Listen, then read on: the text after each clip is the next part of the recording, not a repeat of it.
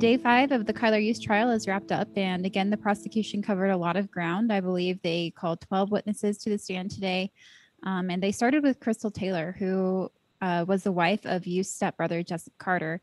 But for the majority of the day, they focused on testimony surrounding evidence in the Jessica Runyons case, and jurors saw a lot of photos and heard from crime scene investigators and crime lab analysts. I'm Haley Godburn, and today I'm joined by Sarah Plake, who was at the courthouse for us. Hi, Sarah. Thanks for joining. Hi, thank you. So, Sarah, I want to talk in depth about some of the evidence presented today, but first, I want to hear your thoughts on Crystal Taylor's testimony and kind of her account of events with Carter and Use in the days after Jessica's disappearance. Okay, yeah, so that was the longest testimony of the day. So we know that Jessica Runyons was last seen September 8th at night, and then September 9th she goes missing. So then it was the evening of September 9th, and Crystal Taylor and Jessup Carter lived together in Edwards, Missouri. You know what? Honestly, I don't know off the top of my head where that is at.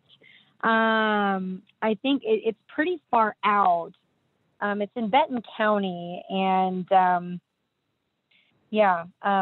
think it's probably an hour outside of Kansas City, I want to say. Yeah, 2 hours actually. Anyway, so if that just gives you a little bit of context, but it's near Warsaw.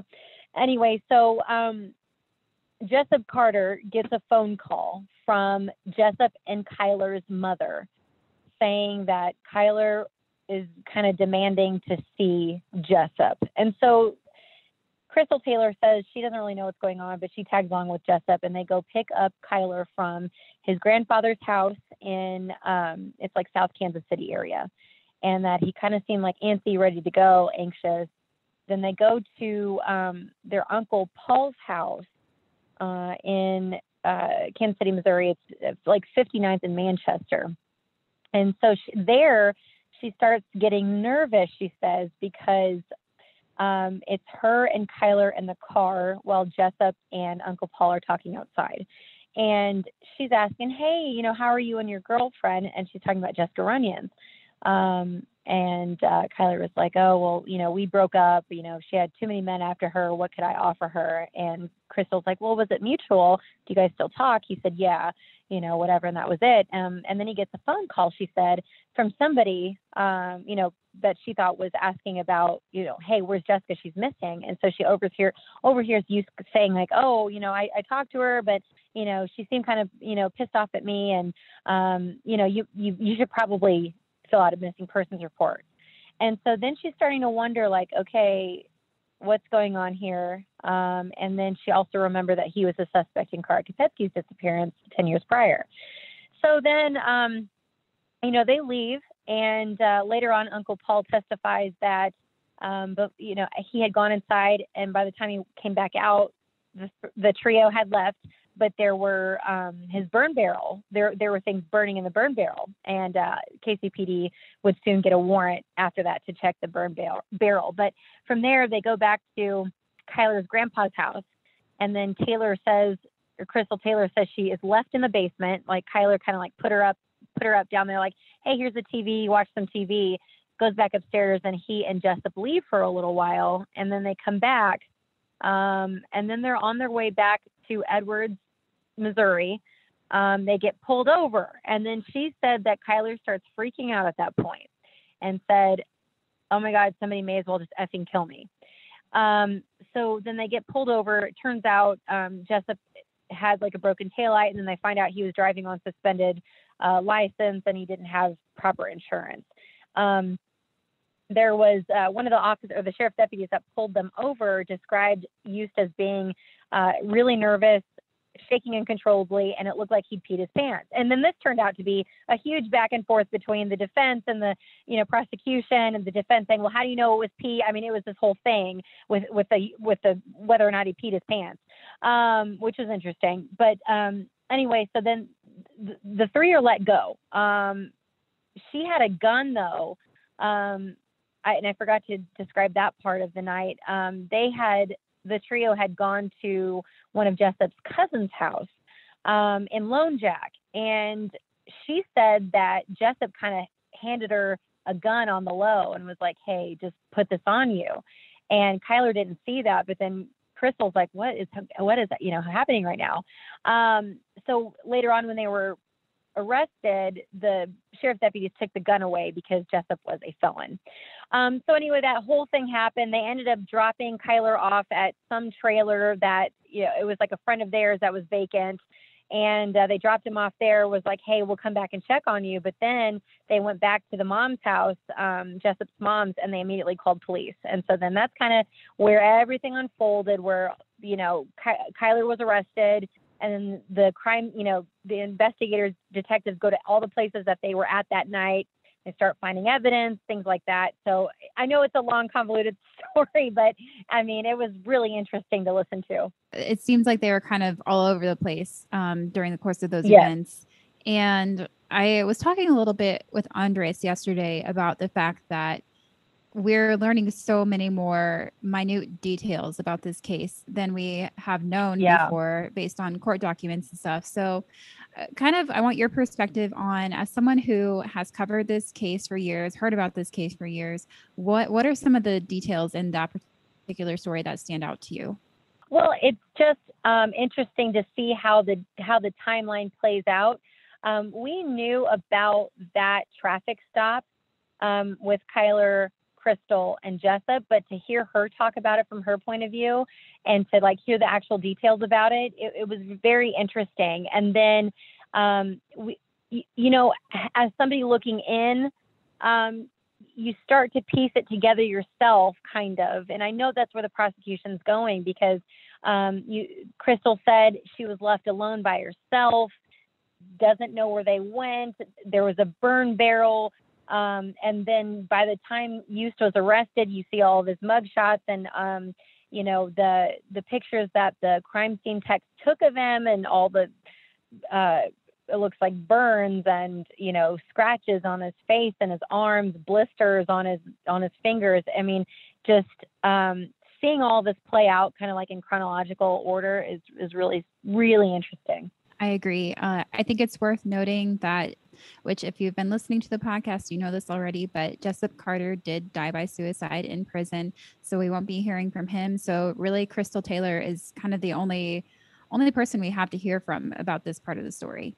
Right. Yeah. She said that after that night, September 9th going into September 10th, they had called the police. The police came and gave them statements. 2 years later, though, Jessup Carter, he was arrested for arson because he went back to Uncle Paul's house, the place where the burn barrel is, and set his house on fire, allegedly. That's what Uncle Paul said. He's like, I believe he set my house on fire. And so then she kind of described how after that night, that initial night, things went downhill for them and they ended up separating. And so Jessup is in jail for the arson, and he ended his life. Yeah. So I want to move on now to some of the evidence that they covered in court today. And you mentioned Uncle Paul and the burn barrels. And there was also another fire in this case, and that was Jessica's car. And so we heard from a couple people today who, frankly, I hadn't even thought about, but obviously had to play a role in this case. So the first one was Galen Smith, who found her car, and the second was Stephen McElroy, who towed her car from the scene to the KCPD lot. And so that was some interesting testimony to hear. McElroy actually said that he kind of put two and two together when he saw a missing persons poster on Facebook of Jessica and remembered her license plate number. And that's when he went to the police station and actually ran into her parents there. So I thought that was some really interesting testimony.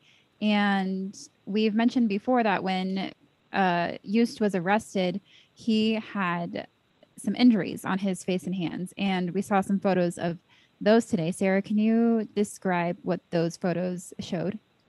Yes. So they were pictures of the front of his face and the sides of his face and of his hands. So it looks, when he was first arrested, you can tell, it looks like he's got a pretty bad sunburn. And then, so he was photographed that day. He looks like, he's got like a scratch on the side of his face. He's got blisters on his fingers. And then the next day, I think another crime scene tech photographed him again, and it looked like the injuries are kind of turning into scabs, and like the redness on his face it had gotten redder, and you could see kind of like peeling and stuff. The tip of his nose was very red. He just looked like he spent a lot of time in the sun. But that was a point, of like going back and forth with the state and the state and the defense, because the defense was trying to say that, trying to lead the jury to consider whether Kyler got burned from that burn barrel at Uncle Paul's house. But there was a bomb and arson expert with, the KCPD crime, squad, and he was saying that, if somebody were to get burned by lighting a burn barrel with aerosol cans inside of it, you'd have to be leaning over it, and you'd get, way worse burns than what we saw on Youst. And so he said when you light a car on fire and gas is used as an accelerant, which they did find gasoline as an accelerant, it kind of creates like this big flash. And if you're standing near the car, then that flash could definitely burn your face, singe your hair. And so we heard from another analyst who analyzed the facial hair, used facial hair, and he said, yes, they are consistent with being burned. So it was so much stuff to hear today. It was crazy. It was. So you mentioned kind of the prosecution is kind of laying the groundwork for this argument that these are burn injuries consistent with lighting a car on fire is what they are trying to paint a picture of to the jury. And so the defense's line of questioning is kind of, they want the jury to believe that it was, he was just burning garbage in these burn barrels. More testimony we heard today came from a DNA analyst who performed some testing in this case. Can you talk about what she had to say? Yes. So part of it was, a big part of it was this striped hoodie. And I think it's Jessica Runyon's hoodie.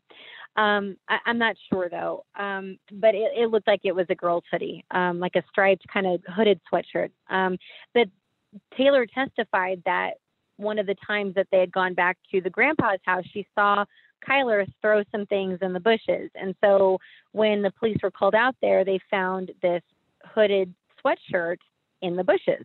And there was some discoloration, some kind of stains on it. However, she said it wasn't consistent with blood, but there were several parts on that piece of clothing that showed Runyon's and Youst's DNA on it. She did say there were at least 3 contributors, but the 2 that she found, like in one part of it, like 2 major contributors were Youst and Runyon's. And then the third was a minor contributor for DNA that was so minute that, it basically wasn't testable, and that she didn't have anyone else to test that DNA against. So, but she did find both their DNA on that hoodie. So it's, if that's what Taylor is saying, he threw that out in the bushes for whatever reason. Right. So a lot of information for the jury today in terms of timeline and in terms of what physical evidence they have in this case. So Sarah, was there anything else about today's testimony that stood out to you? Well, I mean, all of it was very interesting, but I think we covered it. I mean, Crystal Taylor's was the longest testimony, and I think it was the most interesting testimony because it kind of laid the groundwork for everything that came after that, and kind of gave us an inside look at what was going on after Jessica Runyon's went missing. All right. So I think we'll wrap up here. Judge Collins does plan to hold Saturday court. So they'll start up again at 8:30 tomorrow morning. And the prosecution is prepared to call 10 more witnesses. We'll have another update at the end of the day. But in the meantime, you can go to kshb.com/Youst trial for our live blog of the day's proceedings and all of our previous episodes. Sarah, I want to thank you for joining us and giving us some perspective on all of this evidence that we saw today. Of course. Oh, and I was tweeting all day long, and my tweets are pretty detailed. So if you're able to, you can go back on Twitter and find me at Sarah Plake TV, and you can kind of read through my tweets there if you want to. Yes, would highly recommend that. Sarah provides great context on her Twitter feed. Another way to search for him is with the hashtag Youst trial. So we will see you tomorrow. Thanks.